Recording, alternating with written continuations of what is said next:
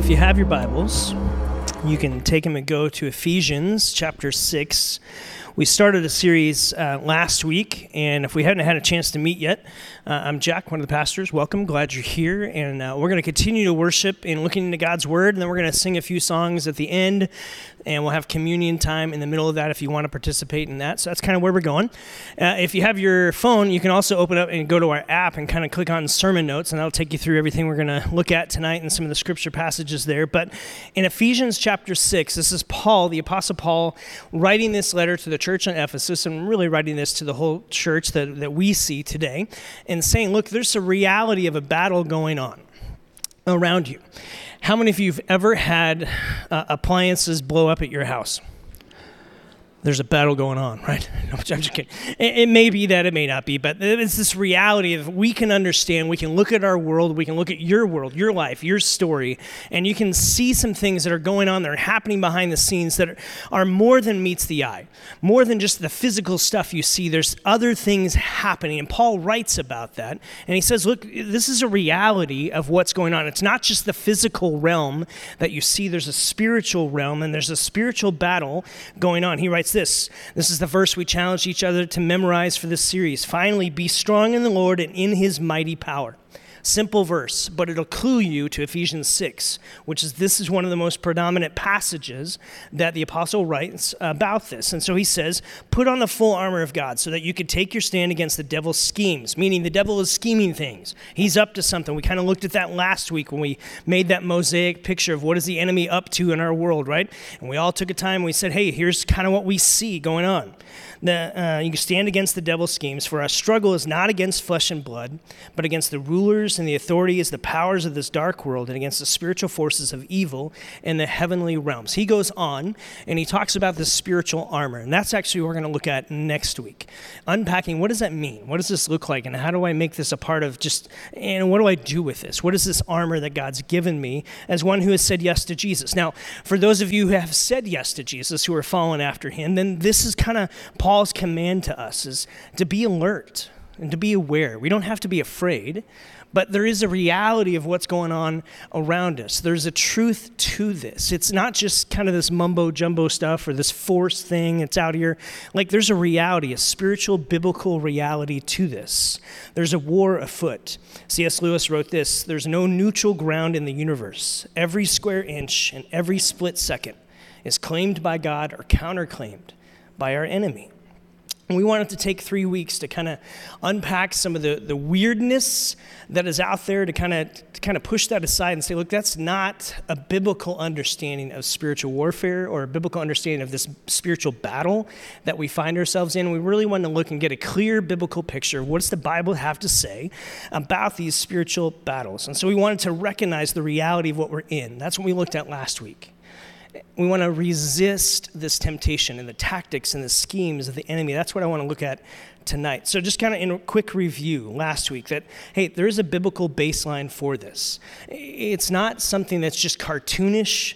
It's not something that's kind of too mystical to get your mind around, but it's not something we have to be afraid of. As one who has said yes to Jesus, who's sealed with him, that we can understand the reality of what's going on. Satan had temptation. Remember, this is Matthew chapter 4. Jesus faced temptation in the desert. So Jesus acknowledges the enemy's presence and the devil's presence. So this isn't something that's just kind of this nebulous thing out here.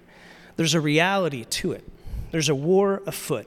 The scriptures describe our enemy in so many different ways, of saying he's the father of lies. He's the one who twists God's truth. He's a thief. He's a deceiver. He's the accuser of believers. He's one who blinds those from trying to even find Jesus. And he has some dominion, but he's ultimately doomed, already doomed.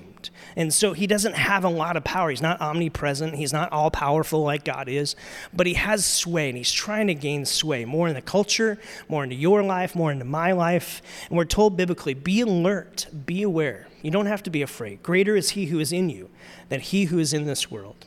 And so last week we said this idea of recognize the reality of what's going on around us. Recognize the lies that the enemy tries to tell and replace it with God's truth, meaning get to know your Bible.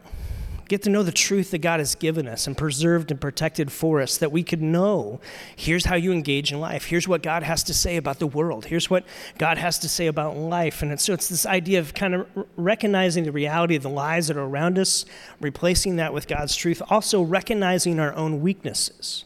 That's where the enemy loves to strike, is in our own weaknesses, where we're weak, where we struggle with temptation. We even said this: the truth is you will struggle to overcome our temptation or defeat the demons that you continually flirt with. So that's why accountability matters.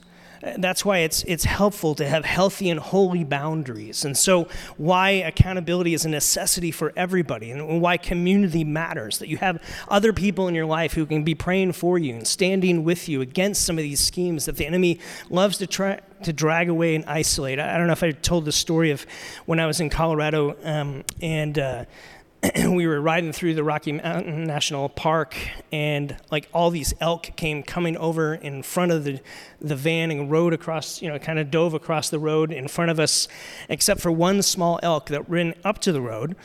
All the friends went across, and then that elk, for some reason, decided to go back to the left. And we were like, no, don't do it. Why? Because we saw wolves chasing this elk. And so what happens in this moment? Animal Kingdom, what happens? They play tag. And there's a loser, right? I don't feel like you all are tracking with me. Okay, so for those of you who've never been out in the wild, things happen. And they don't play tag, and there's like death involved in this. And so like this poor elk got isolated, and so much of what the scriptures teach about is that's really one of the greatest tactics of our enemy, is to try to isolate people and to get them away from other Bible-believing people who are friends and people who are in your life and wishing the best and God's best for you. And so accountability is important. Keeping short accounts with God is important. Living with a humble heart to say, I don't have it all figured out, is important to have. And so that's the idea of recognizing. So resisting, that's what I want to look at tonight, for us to kind of go on a journey of what that means. And so we recognize that we're in this battle. And God is not unaware. He's not inactive. He's not aloof. In fact, he's very aware, and he's very active. I've been spending this year reading through Psalms and Proverbs and kind of just diving into that more and more. I came across this week. Proverbs 15:3 says this: the Lord is watching everywhere, keeping his eye on both the evil and the good.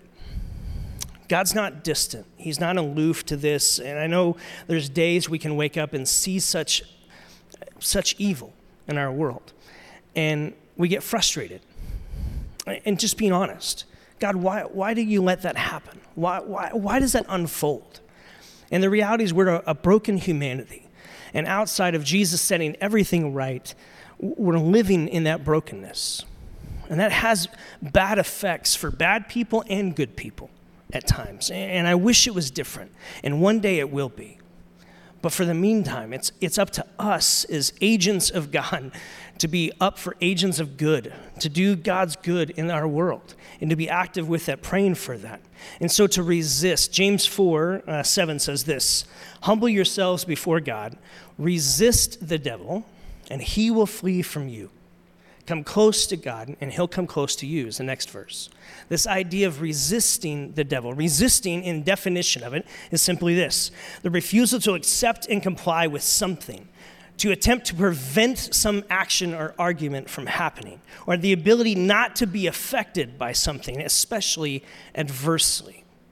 The enemy will do all he can do to distract you and to detour you away from Jesus and walking life with him. He will do everything he can to disrupt your relationship with Jesus. And what's your job? What's my job? To resist. To say, look, I'm not going to comply with that. I'm not going to let that happen. I'm not going to let that affect me.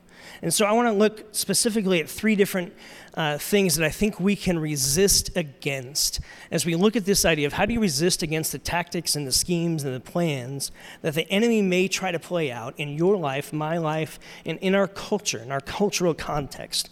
And the first one is this: resist the drift. The enemy will try to take you baby steps away from God. he's not going to try to take you tomorrow to be a drug dealer in South LA, because that's probably not like on the radar for you at all, okay? But the reality is he will try to lure you away from growing in a growing connection with Jesus. He'll try to get you to drift. Nothing stays neutral. And so coasting in our relationship with Jesus is not an option. Does that make sense? That the idea of just saying, okay, well, I go to church every Sunday and I just do this and this is what it is, and I've done it for 20 years. Well, are you actively investing in your relationship with Jesus? Are you actively listening? Are you actively being a part of this relationship and growing this? We will either walk toward God purposefully or we will drift from him unintentionally. It will happen. There is no neutral in this. The enemy will try to get you sideways in your followership of Jesus, get you distracted, get you over busy doing so many other things to dilute your devotion for the one that saved you, to try to get you to pursue other things beyond and above him. Jesus said, follow me. That was his discipleship model. Follow me. You know what that involves? Actively following him. Like it's pretty simple, and yet it's pretty profound. It's not this idea of just know this list of things. It's not an idea of, okay, just go through these 3 classes and then you've passed, you get to check it off and you're done. It's this idea of follow me, meaning at every stage of our journey with Jesus, there is always a next step. There's always growth for us to pursue. Not to get Jesus to like us more. He can't like you anymore. He can't love you any more than he does right now. But he wants a dynamic relationship with you, not a religion about him. And so it is this pursuit of following after him. Proximity to Jesus will grow your relationship connection with Jesus. So stay close. Resist the drift. Our culture and the conduct of our enemy will never try to deepen your connection with Jesus. It just won't. It will try to sever it. It will try to dilute it. It will try to pull you away. And so you and I have to be active to resist that. To say, I'm not going to become overly busy, where I get so distracted that Jesus becomes priority number 10 versus seek me first, is what Jesus said, right? And so it is this idea of not trying to earn, that's not what we're talking about, but this idea of remaining active in my followership of him. So I'm going to resist the drift. Isolation and distance is the name of the game for the devil. He wants to isolate you. He wants to create distance between you and Jesus and you and people that love Jesus. And if he can do that, then you don't become very much of a threat. Then you are the one who loses in the end. You miss out. And you miss out on the beauty. So resist the drift. And the second one is resist the labeler mindset. This idea of resisting... how many of you are really, really organized? Okay, you raise your hand. You play along. That's awesome. So you, how many of you label things in your house? You have like a labeler gun. Anyone have a labeler gun that like you could type stuff in and like it creates a label? Raise your hand really high, because you should be proud of that. That's awesome. Everybody else look around. They're better than us, okay? So if you have that, it's an amazing gift, right? It's a great thing. My son goes to GCU, and I'm going to tell you about move-in day at GCU as a parent is a dream. It is a dream. Why? I have to force myself to use labels, and so we label everything, but we pull up, and there's like this crowd of crazy college kids that go, hey, welcome to GCU, and they throw T-shirts at you and stuff, and then they grab all your stuff, and if it's labeled properly, it all ends up in the same room. What? Yes, it's awesome. So like this crazy thing that all your stuff goes through, you don't have to move it. You just drove up, you waited in line a long time, but you drove up, they moved it all for you, and if it's labeled right, it's there, right? We love labels in our culture. The problem is, so does the enemy. And he loves to take those labels, which could be a positive and beautiful thing, and twist them. And pretty soon, we can get caught up in the labeler mindset, can't we? And all of a sudden, we start labeling the people around us. And we all have it. Let's just be real, okay? This is not like we never do this. The caution here is to resist doing this because it's so easy to do, isn't it? To begin to label the people around us, to begin to say, but what did Paul say in Ephesians 6:12? Our struggle is not against what? Flesh and blood.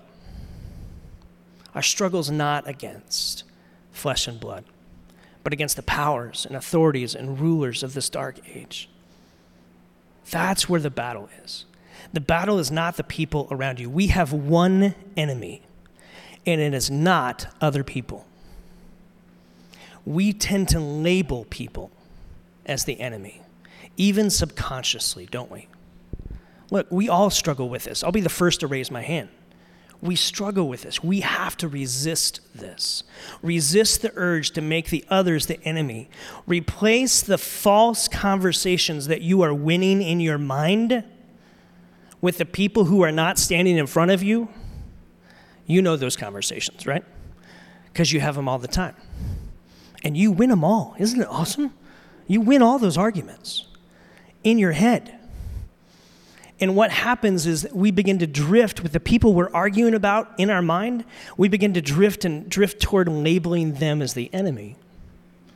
What if you were to replace and resist in a way where you don't just win the argument with people, but you actually stop and say, God, I'm starting to have an argument with someone who's not even here, and I'm totally going to win. But I know that's not what you want for me. And so I'm going to pray. What did Jesus say? Pray for your enemies. What? Pray for your enemies. Following Jesus is not easy, friends. It just isn't. And anyone who says it is full of it. How in the world do you pray for your enemies? Sometimes reluctantly. Sometimes with a hurt heart. Here's what happens. We get shamed, we get embarrassed, we get hurt, we get frustrated, we get angry. And when in those moments, we tend to win the arguments because someone's got to be the enemy. Because I got hurt. I felt embarrassed. I got rejected.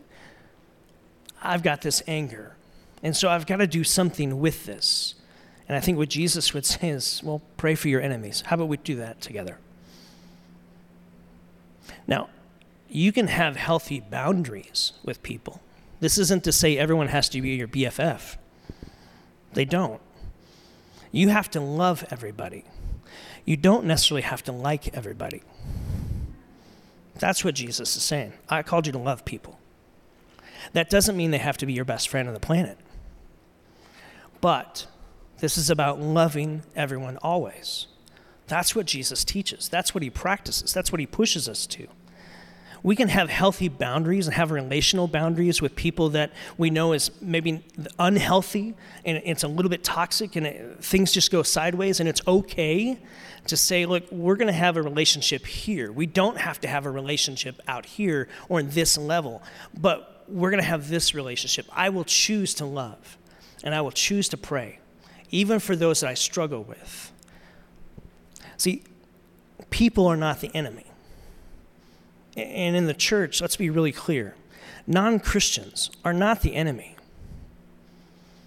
They're also under attack of our enemy. 2 Corinthians 4:4 says this, the God of this age, the devil, has blinded the minds of unbelievers so they cannot see the light of the gospel and the display of the glory of Christ, who is the image of God. We have one enemy, and it's not other people. And when you find yourself catching yourself labeling, then that should be the check yourself moment to say, I need to resist that. Even though I feel that and I want that, I need to resist that. I'm going to pray for my enemies. And often what you're going to find is God does a whole lot of changing work on you before he ever does any changing work on someone else. He'll do that also. But a lot of times he's changing your heart. People may have a different opinion than you. People may have a different belief than you. People may be of a different political party than you. People may have different convictions and backgrounds and perceptions than you. You know what that makes them? Different than you. It does not make them your enemy. We have one enemy. And remember, he's a defeated one. And so we stand in the strength to say, I'm going to resist the labeler mindset. I'm going to push back on that. I want to challenge you to resist, thirdly, resist the extremes of self. Resist the extremes of self. From one extreme of self-reliance. I don't need God. I can do this life on my own. I can choose my own path. I'm going to be the captain of my own soul. And the enemy will love to try to pull you and pull you to this place of self-reliance where it's all about you and you don't need anybody and you certainly don't need God. And this other extreme is this extreme of self-condemnation where I'm so broken. I'm a horrible person. I can't believe that God would forgive me after this many times. There's no way. Self-reliance, the devil will try to get you to not even recognize your own need for God, that you should be the captain of your soul, the only one in charge, have the most say and the most sway in your life, and that we should give ourselves to that fully and that full pursuit. This is a twisting of the whisper of what Satan whispered to Eve. Did God really say that? I don't know if that was really what God said. Maybe God's keeping something from you. Can you believe that? That God would keep something from you? Maybe you should eat that fruit. God knows it'll make you like him. He's obviously hiding something from you. That's the conversation happening in Genesis chapter 3. This deception of you can be self-reliant. God's actually trying to keep something from you. Can you believe that? And no, that's not at all God's heart. The self-reliant person says, I'm going to trust in myself only. I can't trust God. He's trying to keep something from me. And the enemy would love to push you to a posture of self-reliance and to a stance that says, listen, many people have adopted that.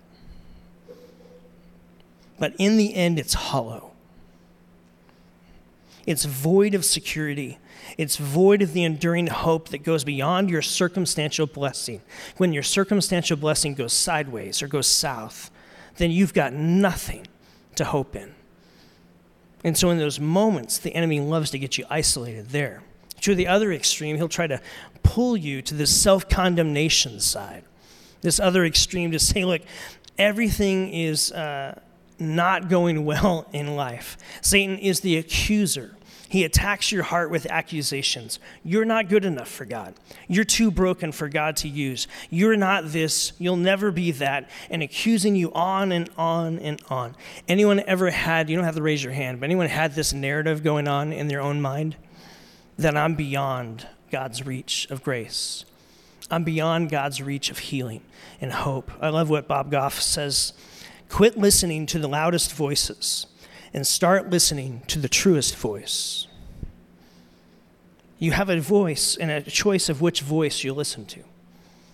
So one of the ways that the enemy tries to work and tactics and schemes and plans is to pull us to one extreme of another, to the extreme of self-reliance or to the extreme of self-condemnation, where we get stuck.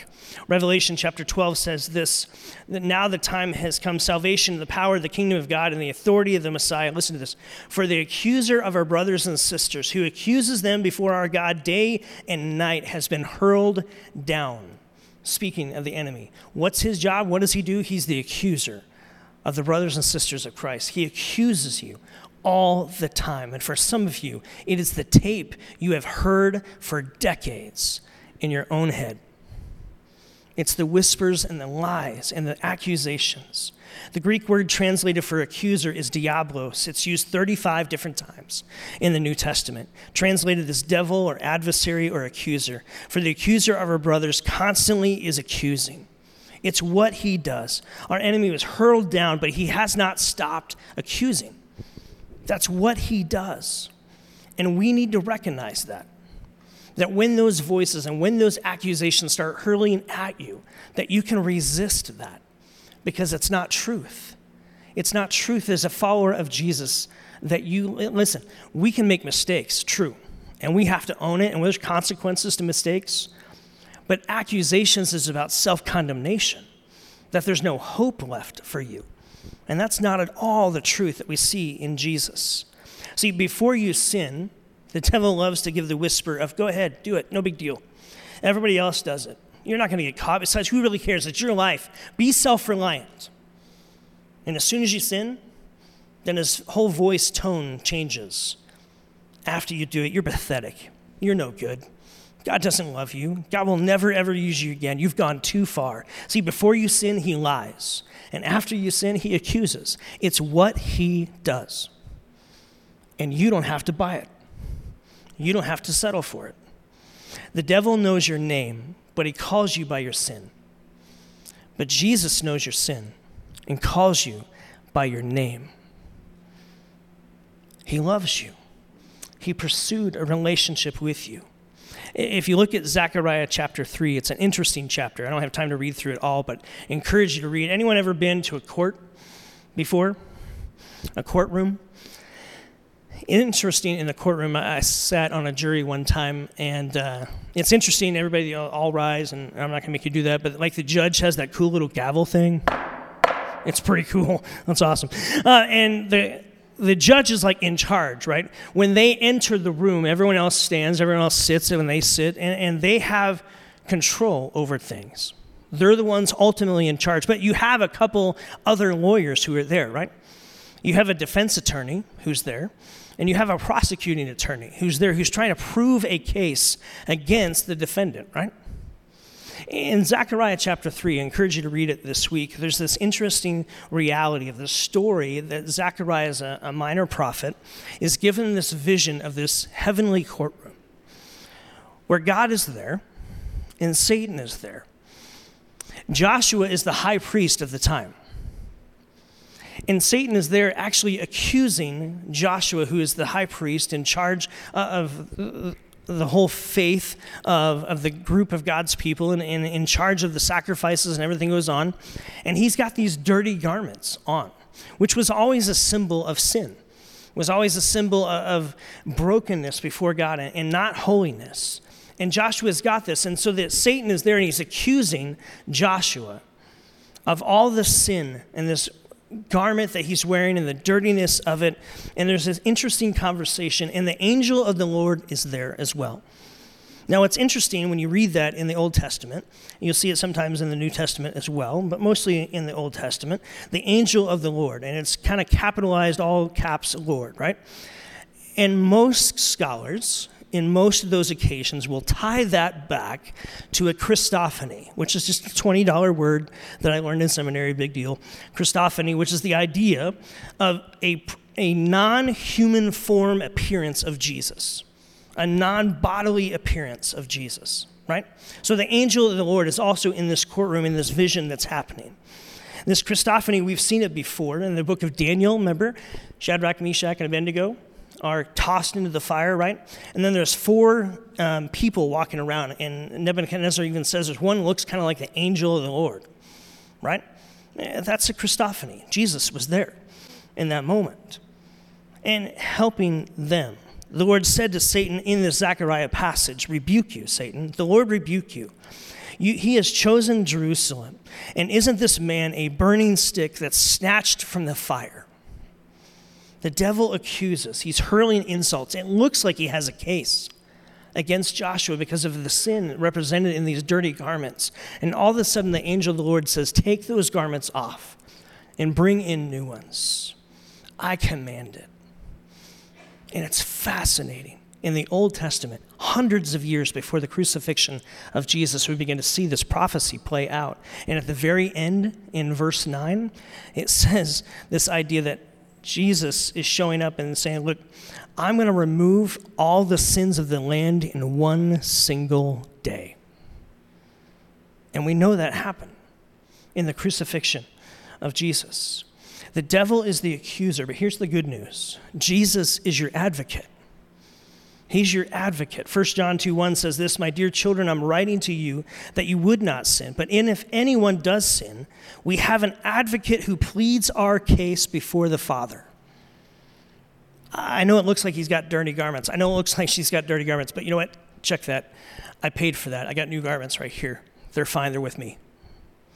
And that's the defense in that moment. The Son of God is our advocate who pitches our case, defends us wherever the enemy attacks. The devil will try to prove your guilt, but Jesus already dealt with your sin and has called you righteous, not because of what you do, but because of what he has done and what he does for you. No one else can do that. Only Jesus, in his life, in his death, in his resurrection. This idea, the resurrection of him being this idea of saying, hey, this is the hope we have that holds us eternally. What's interesting in Zechariah chapter 3 is you fast forward to this little story that Jesus tells in Luke 15 about these two sons. And one says to a father, I hate you. I want my inheritance now. And he takes off and he blows it all in wild living. And then he wakes up one day and he says, you know what, my servants at my father's house live better than I do. I'm going to go home. And so I'm going to go home and just try to be a servant at my dad's house. And the father that Jesus is telling the story has been looking for his son. And one day he makes his way over the horizon and the father hikes up his, not skirt, but hikes up his robe that they would have worn and runs, which a patriarch never does. You don't run as the patriarch of the family. But this father, the good father, runs. And he gets to the son, and it's almost like they tackle him and just loves on him. And says, my son who is lost is now home. And the son is just filthy, right? He's been living with the pigs. And what does the father say? Take off those clothes. And he actually puts the robe of the father on. Puts the ring on his finger. And says, everything has changed. It's an amazing story of God's hope and his love to meet us. It's this perfect picture that says this is the way it's going to be. This is the hope that we have. Zechariah chapter 3, all the way into this idea of what we see in Luke 15, and all the way fast forward to Romans chapter 8, that there is no condemnation for those who are in Christ Jesus. And what Paul is trying to say is, look, you have a defense that's the best defense on the planet. And it's not your actions. It's not your good works. It's the hope of the one you put your trust in. It's your defense attorney. It's Jesus.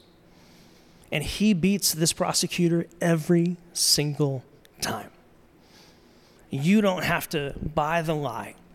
Here's the takeaway for today. Our enemy is our biggest accuser, but our Savior is our greatest advocate. And we need to live with that truth. That from Zechariah chapter 3 to Luke 15 and the good father to Romans chapter 8, we see this pattern of God's intentional love and grace advocating on our behalf because we needed him to. And he was pleased to do so that we can be secure in Jesus and resist the enemy's schemes and accusations and tactics. We can push back against those. We don't have to buy them. So we can resist the drift and stay focused and having proximity and growing our relationship with Jesus. We can resist the labeler mindset. We can resist the stance of self-reliance or the stance of self-condemnation. We don't have to live with those because our greatest advocate is the Savior who saved us. And so as we move to a time of communion and into a couple songs of worship, I just want to invite you. Whatever you've been carrying around, because let's be honest, whether it's the drift or whether it's the labeler mindset or whether it's self-reliance or self-condemnation, every single one of us here finds herself somewhere in that. So whatever you've been carrying around, whatever you've been leaning toward, drifting away from, thinking about, whatever voices you've been kind of letting run rampant in your mind, Satan's our biggest accuser, but Jesus is our greatest advocate. And so as you take the Lord's Supper tonight, as a follower of Jesus, if that's you, then I invite you to the table. And there's a couple in the back and a couple up front. There's gluten-free crackers down here that as you take that cracker and as you take that juice, remembering it was his body broken for you, his blood shed for you, for the forgiveness of your sins, so that you don't have to live under any kind of influence from the accuser who accuses you. That you can live with an eternal, enduring hope that says, this is who I am. I'm not perfect, but I'm forgiven. Yeah, I'm still broken, but I'm in a process of becoming more and more who Jesus sees me to be. And I'm not alone, and I'm not without power. I have the power of God at work in my life, and I can do this, not because of me, but because of him in me. And so I can resist these things. I can resist the schemes of the enemy. And so I just want to pray for you. And then as we come out of communion into this song, I just want you to hear the words of Romans chapter 8 spoken over you and into you, that it would encourage your heart to know that there is no condemnation for those who are in Christ Jesus, who have said yes to Jesus, who are following after him. And if you're here tonight and you've never done that, man, tonight's a night. What a great night to say yes to Jesus. And if you got questions about that, come talk to myself or Brian or the friend that brought you. We'd love to talk with you about that. So, Father, that's what we would pray for, is that you'd help us to be a people who don't buy the accusations when they come. They will come. We don't become immune to those. But would you help us to recognize the schemes and the tactics of the enemy to try to get us sideways, to try to cause a drift and pull us from you? Ways that he tries to get us to dilute our devotion, distracted by so many other things, or to make other people the enemy. Would you help us to choose to pray? Would you raise up your church to be a church that prays and to see you at work, changing people who are far from you to be in relationship with you, healing the hurts that need healed, helping overcome the obstacles that are there? Would you help us not to lean to the extremes of self-reliance or self-condemnation, but we'd stay humble and we'd stay uplifted because of the hope we have in you, Jesus.